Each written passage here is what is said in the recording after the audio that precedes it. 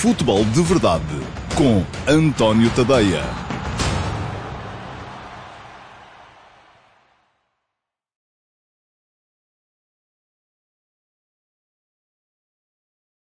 Olá a todos, bom dia. Eu sou o António Tadeia, este é o Futebol de Verdade de sexta-feira, ia dizer segunda, não, bem aí o fim de semana já. Sexta-feira, dia 27 de novembro de 2020. Uma edição que se destina a falar-vos dos jogos de ontem da Liga Europa, o Sporting Clube Braga, Leicester City e depois também o Rangers Football Club Benfica. Além disso, queria falar aqui um bocadinho mais. Eu às vezes gosto de fazer estes acertos para que todos possamos focar-nos naquilo que realmente é importante. Queria falar um bocadinho mais relativamente ao ranking da UEFA, porque andei toda a gente a falar da Rússia e tal, mas eu volto a dizer, esqueçam a Rússia. Aquilo que nos interessa é a França, em termos de ranking, porque nós não é uma questão filosófica, não é assim porque estamos a olhar para cima, é preferível olhar para cima do que olhar para baixo, esqueçam. Isto aqui não é palco para frases motivacionais, não sou guru de automotivação, nada disso. É mesmo porque as contas nos dizem isso. Nós, no final desta época, e eu ando a dizer isso, atenção, desde a eliminatória preliminar, apesar de ter corrido mal, apesar de Sporting e Rio Ave terem ficado fora, mas desde aí que eu tenho andado a dizer que não vai acontecer, a Rússia não nos vai alcançar este ano e não só não nos vai alcançar, como vamos alargar a vantagem e, além de alargarmos a vantagem, vamos aproximar-nos da França e vamos entrar na próxima temporada em condições de discutir o quinto lugar do ranking. Isso nem sequer tem grandes implicações em termos práticos, embora haja aí algumas que têm a ver com a criação da terceira competição. Mas enfim, as implicações não são assim tão enormes.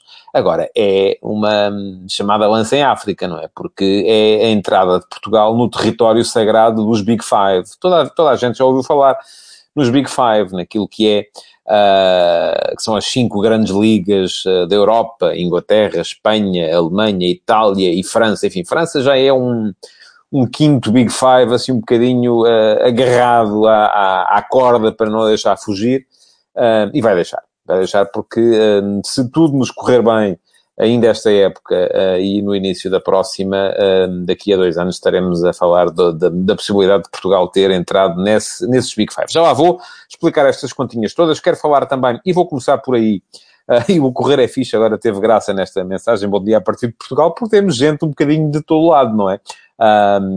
Já reparei por aqui que aparece o Acúrcio Afonso de Londres, e costuma aparecer gente da diáspora e também dos países africanos de língua portuguesa. Na altura em que havia Jesus no Brasil, havia muita gente do Brasil. Agora, com o Ricardo Sapinto e o Abel Ferreira, não tem acontecido tanto.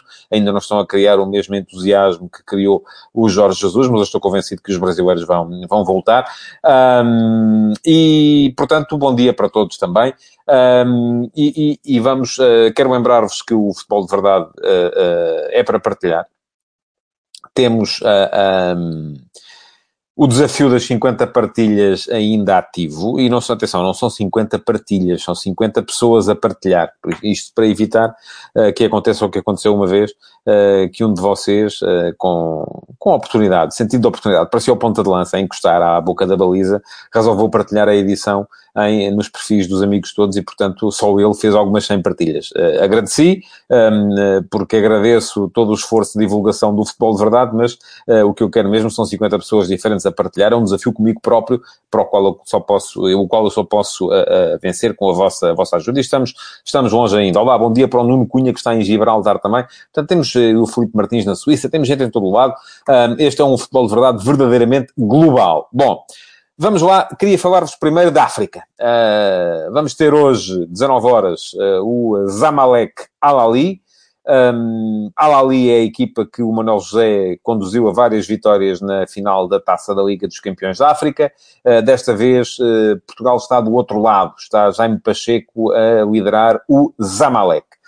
E eu, sempre que aparece aqui o Jaime Pacheco, fico com saudades enfim, o Jaime Pacheco é daquelas personalidades do futebol português que faz falta, e faz falta porque é um tipo com quem sempre foi possível falar, um treinador, eu já não o conheci muito como jogador, enfim, ele deixou de jogar, eu ainda era imberbe na profissão, mas como treinador depois acompanhei até de perto aquele Boa Vista na Liga dos Campeões, quando o Boa Vista primeiro foi à Liga dos Campeões, depois até foi campeão nacional, e o Jaime Pacheco sempre foi um tipo acessível, um tipo que discute futebol, um tipo que está sempre disponível e por isso mesmo um tipo simpático para os jornalistas. Depois, se concordamos com as ideias dele relativamente àquilo que é o treino ou não, é outra questão. Enfim, isto que diz o Paulo Neves, eu não estou bem de acordo. Eu não acho que ele seja um treinador mal amado.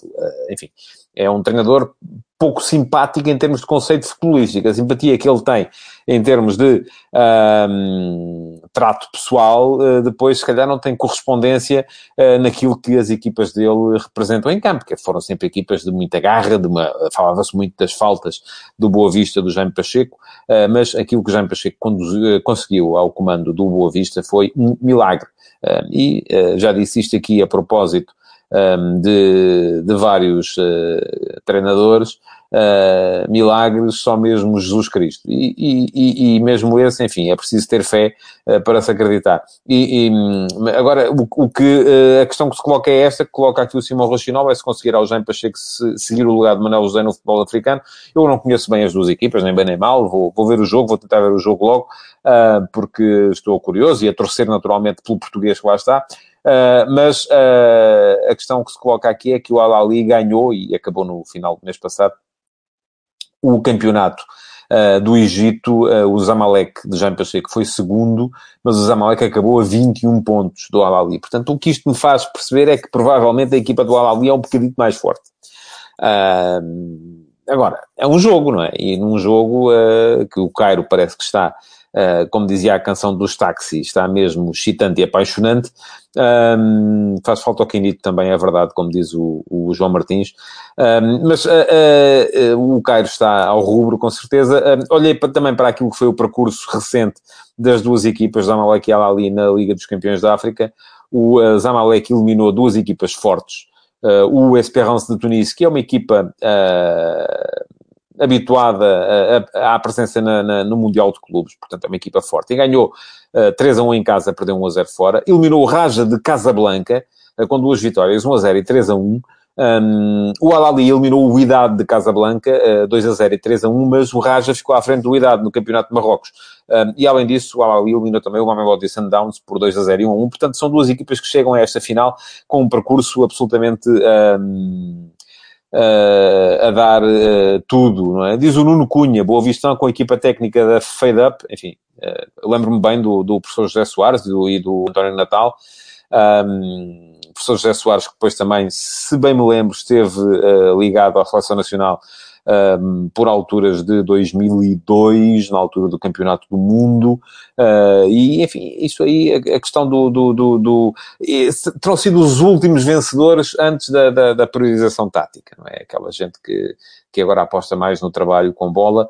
Na altura havia uma forte componente de trabalho físico nesta equipa do Boa Vista, e para muitos isso está ultrapassado, mas eu não sei como é que está a trabalhar o Jaime Pacheco no Al-Ahly neste momento, não acompanho os treinos, não acompanho sequer os jogos, no Zamalek, perdão, no Al-Ahly não trabalho com certeza, mas vou com certeza olhar para o jogo de logo com alguma curiosidade e a torcer pelo Jaime Pacheco, conforme já disse, além de ser português, enfim, sempre foi um treinador simpático no trato e alguém que merece todo o meu respeito pelo percurso profissional que foi capaz de construir em Portugal até, de certa forma, ver as suas ideias esgotadas no futebol português. O futebol português vai recomeçar hoje a Liga, já com um Passos de Ferreira Famalicão e um Tondela Vitória Sport Clube.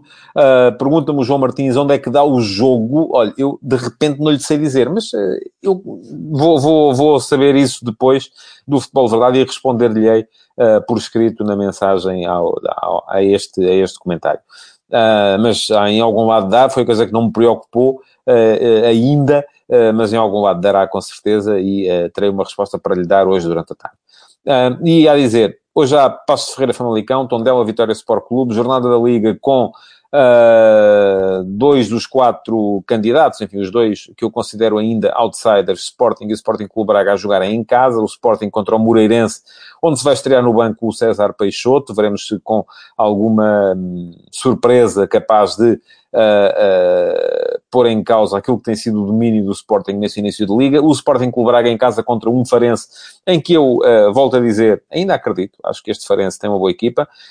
Não vai ser um jogo fácil, mais a mais porque o Braga vem na ressaca desse jogo extenuante de ontem contra o Leicester.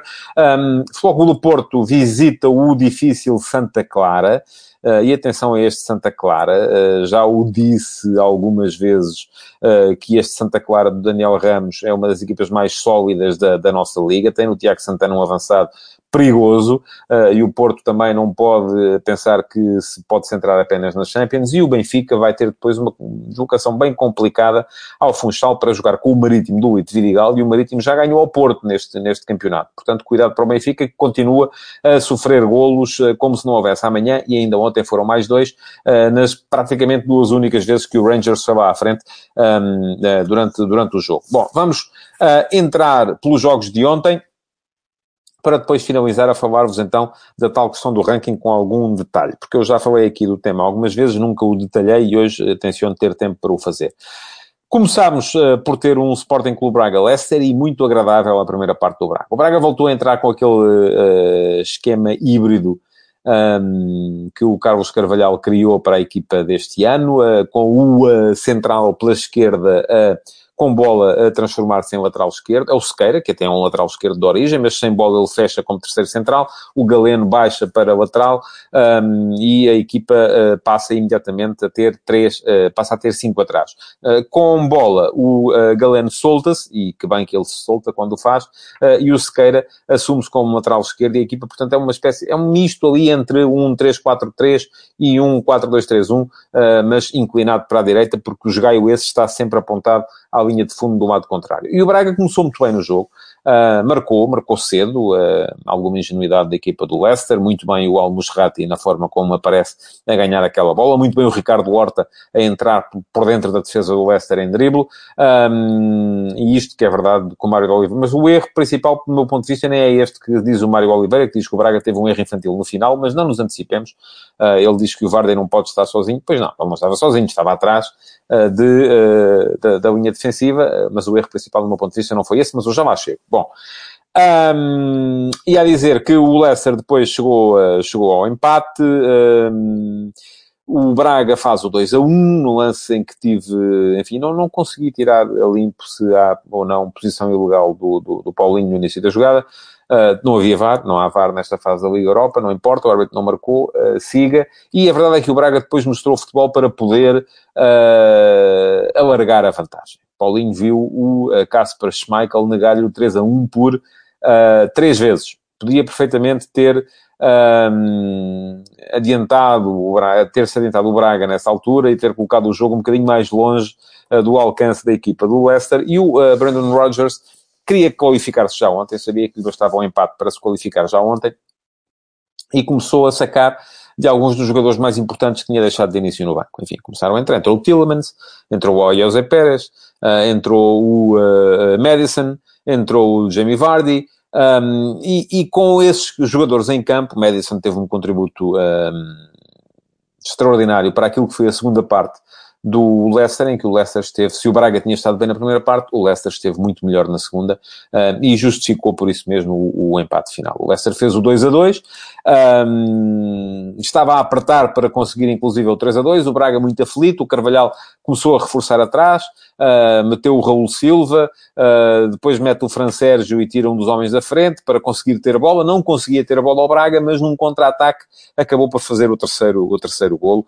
Muito bem o Galeno nesse lance, é um jogador que eu já disse aqui algumas vezes, mexe as medidas, o Galeno, não sei como é que o Porto não o aproveitou, francamente, ainda bem para o Braga que o tem, queimou linhas em posse, acelerou ao fim de 90 minutos, e 90 minutos que para ele terão sido complicados, então, não só do ponto de vista físico, como do ponto de vista tático, e isso também esgota a cabecinha, mas muito bem o Galeno na forma como ultrapassou as linhas do Leicester, como definiu muito bem e tomou a decisão correta no final. Ele vê pelo canto do olho a chegada do Fran Sérgio em sprint, percebe que o Fran Sérgio é aquele jogador que aguenta, que vai com a bola, chega e bate, e o Fran Sérgio muito bem fez aquilo que faz bem também, que é chegar à área e bater para fazer o golo. 90 minutos, parecia que estava ganho, não é? Parecia, não estava. Bom, foi aí que entrou, e é verdade, isto do João Bento, um final semelhante ao do Arsenal, o Vitória Sport Clube do ano passado.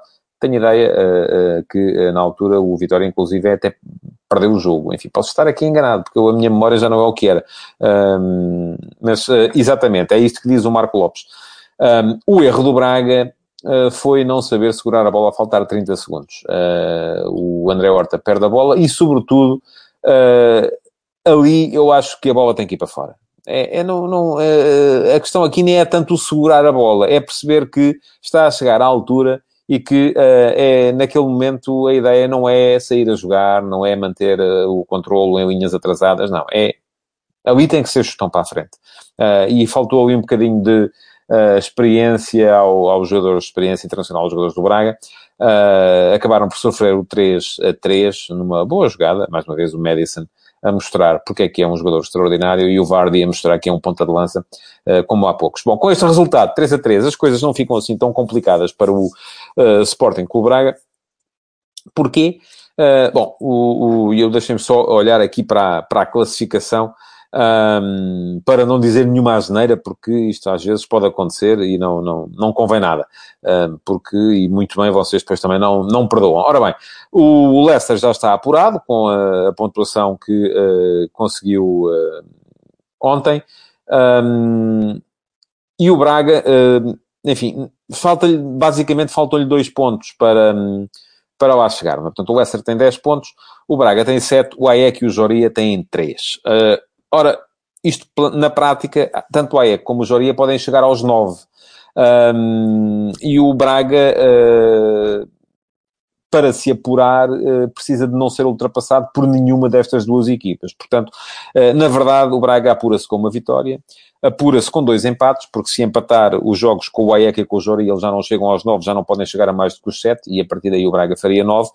Mas eu estou convencido que depois também o AEK e o Joria não vão conseguir ganhar ao Leicester, e por isso mesmo aquilo que acontece é que provavelmente, mesmo que perca os 2 jogos, o Sporting Clube Braga vai acabar por se qualificar. Acho que isso não vai acontecer, o Braga não vai perder os 2 jogos, mas enfim, falta um bocadinho assim para o Braga poder celebrar a presença na fase seguinte da Liga Europa, e eu estou convencido que vai acontecer já na próxima jornada, até porque reparem numa coisa, o Sporting Clube Braga ganhou em casa o AEK por 3-0. O AEK, para se superiorizar ao Braga num confronto direto, vai ter que ganhar por mais. E não me parece que isso possa, muito sinceramente, vir a acontecer. Portanto, vamos a ver para a semana.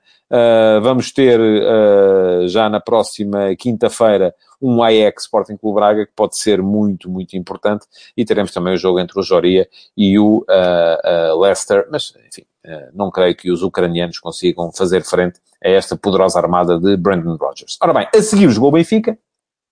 E o Benfica, que vinha de uma vitória sobre a União Paredes, por 1-0, mas antes disso foram os tais 3 jogos com 9 golos sofridos, a necessidade de dar ali mostras de alguma competência defensiva, alguns problemas do Jorge Jesus para compor o meio-campo defensivo, porque não tinha Weigl, que estava e acusou positivo no teste de Covid, não tinha Samaris, que não foi inscrito, e bem arrependidos devem estar já os responsáveis do Benfica por não terem inscrito Samaris na fase de grupos da Liga Europa, e portanto só lhes restava Gabriel, que fez um jogo fraquinho, assim muito fraquinho, no Ibrox Park, em Glasgow. Enfim, é um jogador que eu continuo a achar que defensivamente é o mais forte dos 3.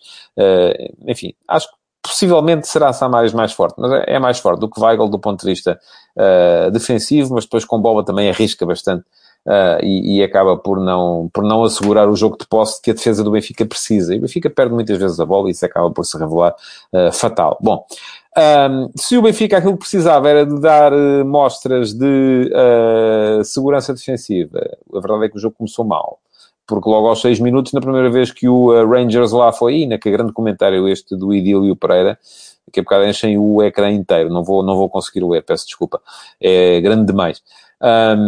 Mas ia dizer que na primeira vez que lá foi, o Rangers fez golo e pedia-vos que olhassem para o lance, e se o quiserem ver, podem ir ao antoniotadeia.com, que lá está, e que percebessem qual é o comportamento dos jogadores do Benfica do ponto de vista defensivo. Primeira forma como o Rafa se deixa ultrapassar na direita, perante uma tabela absolutamente normal do lateral e do ala da equipa do Rangers. Sai o cruzamento e depois há 3 remates do Rangers. É verdade que os escoceses metem muita gente na zona de finalização neste tipo de lances, mas não há ninguém do Benfica que seja ali capaz de se meter à frente da bola, de a afastar, de impedir a finalização, porque estava toda a gente a ver jogar, e isto acabou por ser fatal. Aqui sim, o Jorge Jesus diz que não houve grande responsabilidade da última linha nos golos sofridos ontem. Eu acho que houve no primeiro, embora a responsabilidade maior, do meu ponto de vista, seja dos 2 médios, que lá estavam também,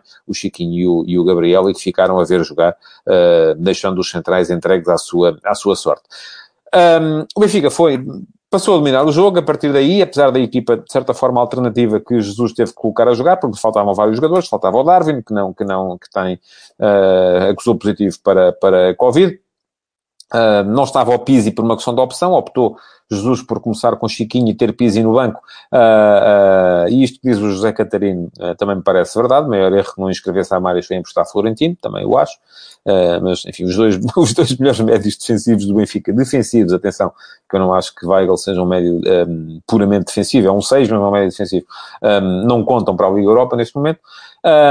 Mas ia a dizer que depois, além do Pizzi que não jogou também, o Benfica não tinha também o Otamendi, que estava castigado, e acabou o Jesus por substituir o Vlaco Dimos pelo Elton Leite. Não sei se a ideia é dar a Liga Europa ao Elton Leite e a Liga ao Vlaco Dimos. Vamos saber isso na segunda-feira, por alturas do Marítimo Benfica, quando percebermos quem é que vai jogar, ou se foi algum aviso para o guarda-redes grego. Bom, a verdade é que o Benfica pegou no jogo, pegou na bola, nunca mostrou capacidade para ser perigoso em termos ofensivos, mas foi tendo bola, foi chegando mais vezes, ganhou mais cantos, jogou mais no meio campo adversário, mas perigo, que é bom de ver, 0. E sofre 2-0. É mais um lance em que, aqui sim, mais uma vez é o meio campo defensivo do Benfica que está em causa, deixam que o Roof vá completamente à vontade e que faça aquele remate fora da área, sem ser sequer contrariado, sem hipótese para o Elton Leite, que a bola é lá colocada na gaveta. É aí que Jesus chama o Gonçalo Ramos e chama o Pizzi, e a equipa do Benfica muda porque passa a ter mais presença na frente.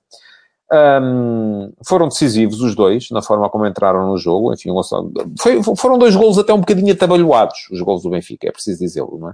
Mas faltavam 15 minutos para jogar, e o Benfica ainda conseguiu ir do 0-2 ao 2-2, ou para satisfazer os puristas, eu devo dizer, do 2-0 ao 2-2, mas aí parece que se deu, não é? Parece que estava a ganhar e empatou. Eu prefiro dizer do 0-2 ao 2-2, porque o Benfica estava a perder por 2-0, e se estamos a falar do Benfica, é do 0-2 ao 2-2 e não do 2-0 ao 2-2. 2 golos um bocadinho atabalhoados, é verdade que sim, fruto de ressaltos. No primeiro há um remate que é repelido, há depois um segundo remate que o guarda-redes defende contra o Tavernier, e a bola vai para dentro da baliza. No segundo golo há ali um toque de calcanhar do Gonçalo Ramos que acaba por não funcionar, a bola vem para trás, mas o Pizzi, já se sabe que Pizzi com a bola e espaço dentro da área é quase golo pela certa, é aquilo que ele faz melhor no jogo, é quando consegue ter a bola dentro da área, tem uma capacidade de finalização absolutamente fantástica. Benfica chegou ao empate e está também numa posição muito favorável para se qualificar. Deixem-me também olhar para a classificação, para também não fazer aqui nenhuma asneira. Benfica e Rangers estão os dois na frente, com os mesmos pontos, embora com vantagem do Rangers no confronto direto, têm 8 pontos. Lech Poznan e Standard de Liège têm 3. Portanto, o que é que me parece aqui? Sendo que o Benfica recebe o Lech Poznan já na próxima jornada, se ganhar está apurado. Se empatar, só não fica apurado se o Standard de Liège ganhar ao Rangers, coisa que eu muito francamente não acredito que venha a acontecer.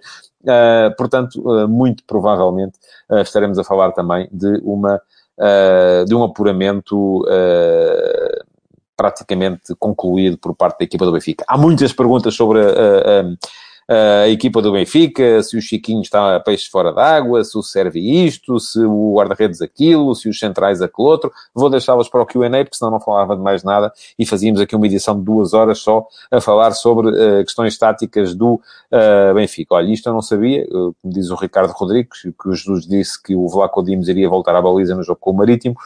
Via flash interview, não é possível ter dito isso. Talvez eu tenha dito depois mais tarde na conferência de imprensa, eu aí já não estava ligado. Bom, vamos falar da ranking. Os 2 empates que Benfica e Sporting Clube Braga conseguiram ontem valeram para Portugal 0,4 pontos, portanto 4 décimas de ponto em termos de ranking. A vitória do Futebol Clube Porto frente ao Marselha na quarta-feira valeu outros 4 décimos de ponto, o que quer dizer que Portugal somou esta semana 8 décimas de ponto. Ao mesmo tempo, a Rússia tem 4 equipas em prova ainda. O Krasnodar perdeu em casa com o Sevilha, o Lokomotiv de Moscovo empatou fora com o Atlético de Madrid, belíssimo resultado. O Zenit perdeu fora com o Lazio por 3-1 e o CSKA empatou em casa com o Feyenoord. Tudo somado foram 3 décimas de ponto para a Rússia, porque os pontos de Portugal dividem por 5, os da Rússia dividem por 6. O que quer dizer que nesta semana ganhamos mais meio ponto à Rússia. Olhamos para a França então também. Diz-me aqui este comentário, pedia que me voltassem a colocar este do Curcio Afonso, a dizer que com sorte saltam 2 equipas russas para a Liga Europa, continuando a amelhar pontos. Já vamos ver o que é que vai acontecer. Olhamos então para a França. A França tem 5 equipas em prova, mas os pontos da França dividem por 7, porque eram 7 equipas no início. E esta era uma jornada que poderia ser muito favorável para os franceses, porque as suas 5 equipas jogavam todas em casa. Só que não correu lá muito bem. É verdade, o Paris Saint-Germain ganhou ao Leipzig por 1-0, mas depois o Olympique de Marselha perdeu com o Porto, 2-0. O Rennes perdeu com o Chelsea, 2-1. Estas são as 3 que estão na Liga dos Campeões. O Nice perdeu com o Slavia de Praga, 3-1. E o Lille empatou com o Milan, 1-1. Tudo somado, as equipas francesas somaram, mesmo com a vitória do Paris Saint-Germain, 0,42 pontos. Portanto, 4 décimas de ponto também, mais ou menos, o que quer dizer que Portugal ganhou à França 38 centésimas de ponto também nesta semana. Neste momento, no ranking, a França está com 52,7, Portugal é a quinta com 52,7, Portugal é sexto com 44,3 e a Rússia é sétima com 37,8. Portanto, já estamos a ver a diferença da Rússia para Portugal já vem a 6,5 pontos. E a diferença de Portugal para a França ainda vai grande, neste momento ainda são 8,4 pontos. Portanto, parece que é muito, não é? Mas vamos olhar para aquilo que pode acontecer às equipas. Já vimos que as 3 equipas portuguesas, em princípio, seguiram todas para a fase seguinte. 2 delas na Liga Europa, onde é mais fácil somar pontos. Olhamos para os russos. O Lokomotiv de Moscovo talvez ainda fique na Europa League. Tem mais 2 pontos, está na Champions. Talvez consiga transitar para a Europa League. Tem mais 2 pontos que o Salzburg e recebe o Salzburg na próxima jornada. Se ganhar, arruma o apuramento para a Liga Europa. Estou convencido que não ganha. Porque, enfim, é verdade que este Salzburg este ano está a ser uma desilusão na Liga dos Campeões, mas vai ser um jogo definitivo e definidor para a equipa da Red Bull. Veremos como é que vai correr. O Krasnodar talvez passe para a Liga Europa. Tem os mesmos pontos que o Rennes e recebe o Rennes em casa. Mas aqui até vou dizer, do mal ou menos para Portugal, é bom que passe o Krasnodar e que o Rennes fique fora. Porque eu já disse que devemos colocar os olhos na França e não na Rússia. O Zenit está em último lugar do seu grupo, a 3 pontos do Bruges e vai à Bélgica. Portanto, fica difícil. Só mesmo ganhando na Bélgica e depois conseguindo mais vantagem na última jornada. Isto para passar à Liga Europa, porque seguir em frente na Liga dos Campeões é escusado pensar nisso. A Rússia vai deixar de ter equipas na Liga dos Campeões após a fase de grupos. Talvez mantenha algumas na Liga Europa, talvez o Lokomotiv passe, talvez o Krasnodar passe, o Zenit acho que dificilmente. O CSKA, que está na Liga Europa já, é o último do grupo K e está a 2 pontos do Feyenoord, que é segundo. Portanto, ainda pode apurar-se. Portanto, a Rússia vai ter entre 0 e 3 equipas em prova na Liga Europa. Portanto, no máximo vai estar como Portugal, equiparada a Portugal, com 3 equipas na Liga Europa. Olhamos para a França. Em França, o Olympique de Marselha, na Liga dos Campeões, já não continua. Talvez consiga chegar à Liga Europa. Está a 3 pontos do Olympiacos. Recebe o Olympiacos em casa. Este é um dia... Há 2 treinadores portugueses em jogo, mas para os interesses de Portugal no ranking, bom mesmo era que o Olympiacos não perdesse. Portanto, força para o Pedro Martins, e é uma pena para o André Vilas Boas, mas os interesses de Portugal implicam que a França perca equipas. O Paris Saint-Germain, em princípio, vai se apurar. Vamos ver para onde. Entre a Liga Europa ou a Liga dos Campeões. Está a 3 pontos do Man United. Está igual ao Leipzig, mas tem vantagem no confronto direto. Eu diria que o Paris Saint-Germain muito provavelmente continuará na Liga dos Campeões e que o Leipzig dificilmente conseguirá mais do que passar para a Liga Europa. Do Rennes já falámos, luta com o Krasnodar por uma posição na Liga Europa. O Nice só se apura, e agora vamos falar das duas que ainda estão na Liga Europa. O Nice só se apura com um milagre, está a 6 pontos do segundo lugar do seu grupo. O Lille lidera o grupo H e deve apurar-se. Portanto, em princípio, aquilo que vamos ter uma equipa na Liga dos Campeões de França, vamos ter eventualmente 3 ou 2 na Liga Europa. Portanto, também não é... A França perde aqui também a vantagem que tinha com Portugal, sendo que continuará a dividir por 7 daqui até ao final. Agora, há outra questão que deve colocar-se aqui. É que, se vamos falar, e eu já vos falei há bocado da situação relativa para a época de 2022-23, França 52.7, Portugal 44.3, Rússia 37.8, e este ranking vai valer para a época de 2022-23, mas se falarmos da época 2023-24, os 3 países vão ter que descartar as pontuações de 2016-17. E aí, a França descarta 14.4, a Rússia 9.2 e Portugal 8 pontos. O que quer dizer que, olhando já para aquilo que vai ser o ranking da próxima época, e é nessa que nos vamos centrar, esta Portugal vai acabar em 6º lugar, ponto final, não há grandes diferenças, grandes dúvidas. A França entra com 38.3, Portugal com 36.2, para já. Isto pode mudar daqui até ao final da época. E a Rússia com 28.6. Eu vou-vos dizer o que é que eu acho. Eu acho que daqui até ao final da época, Portugal vai alcançar a França neste parcial.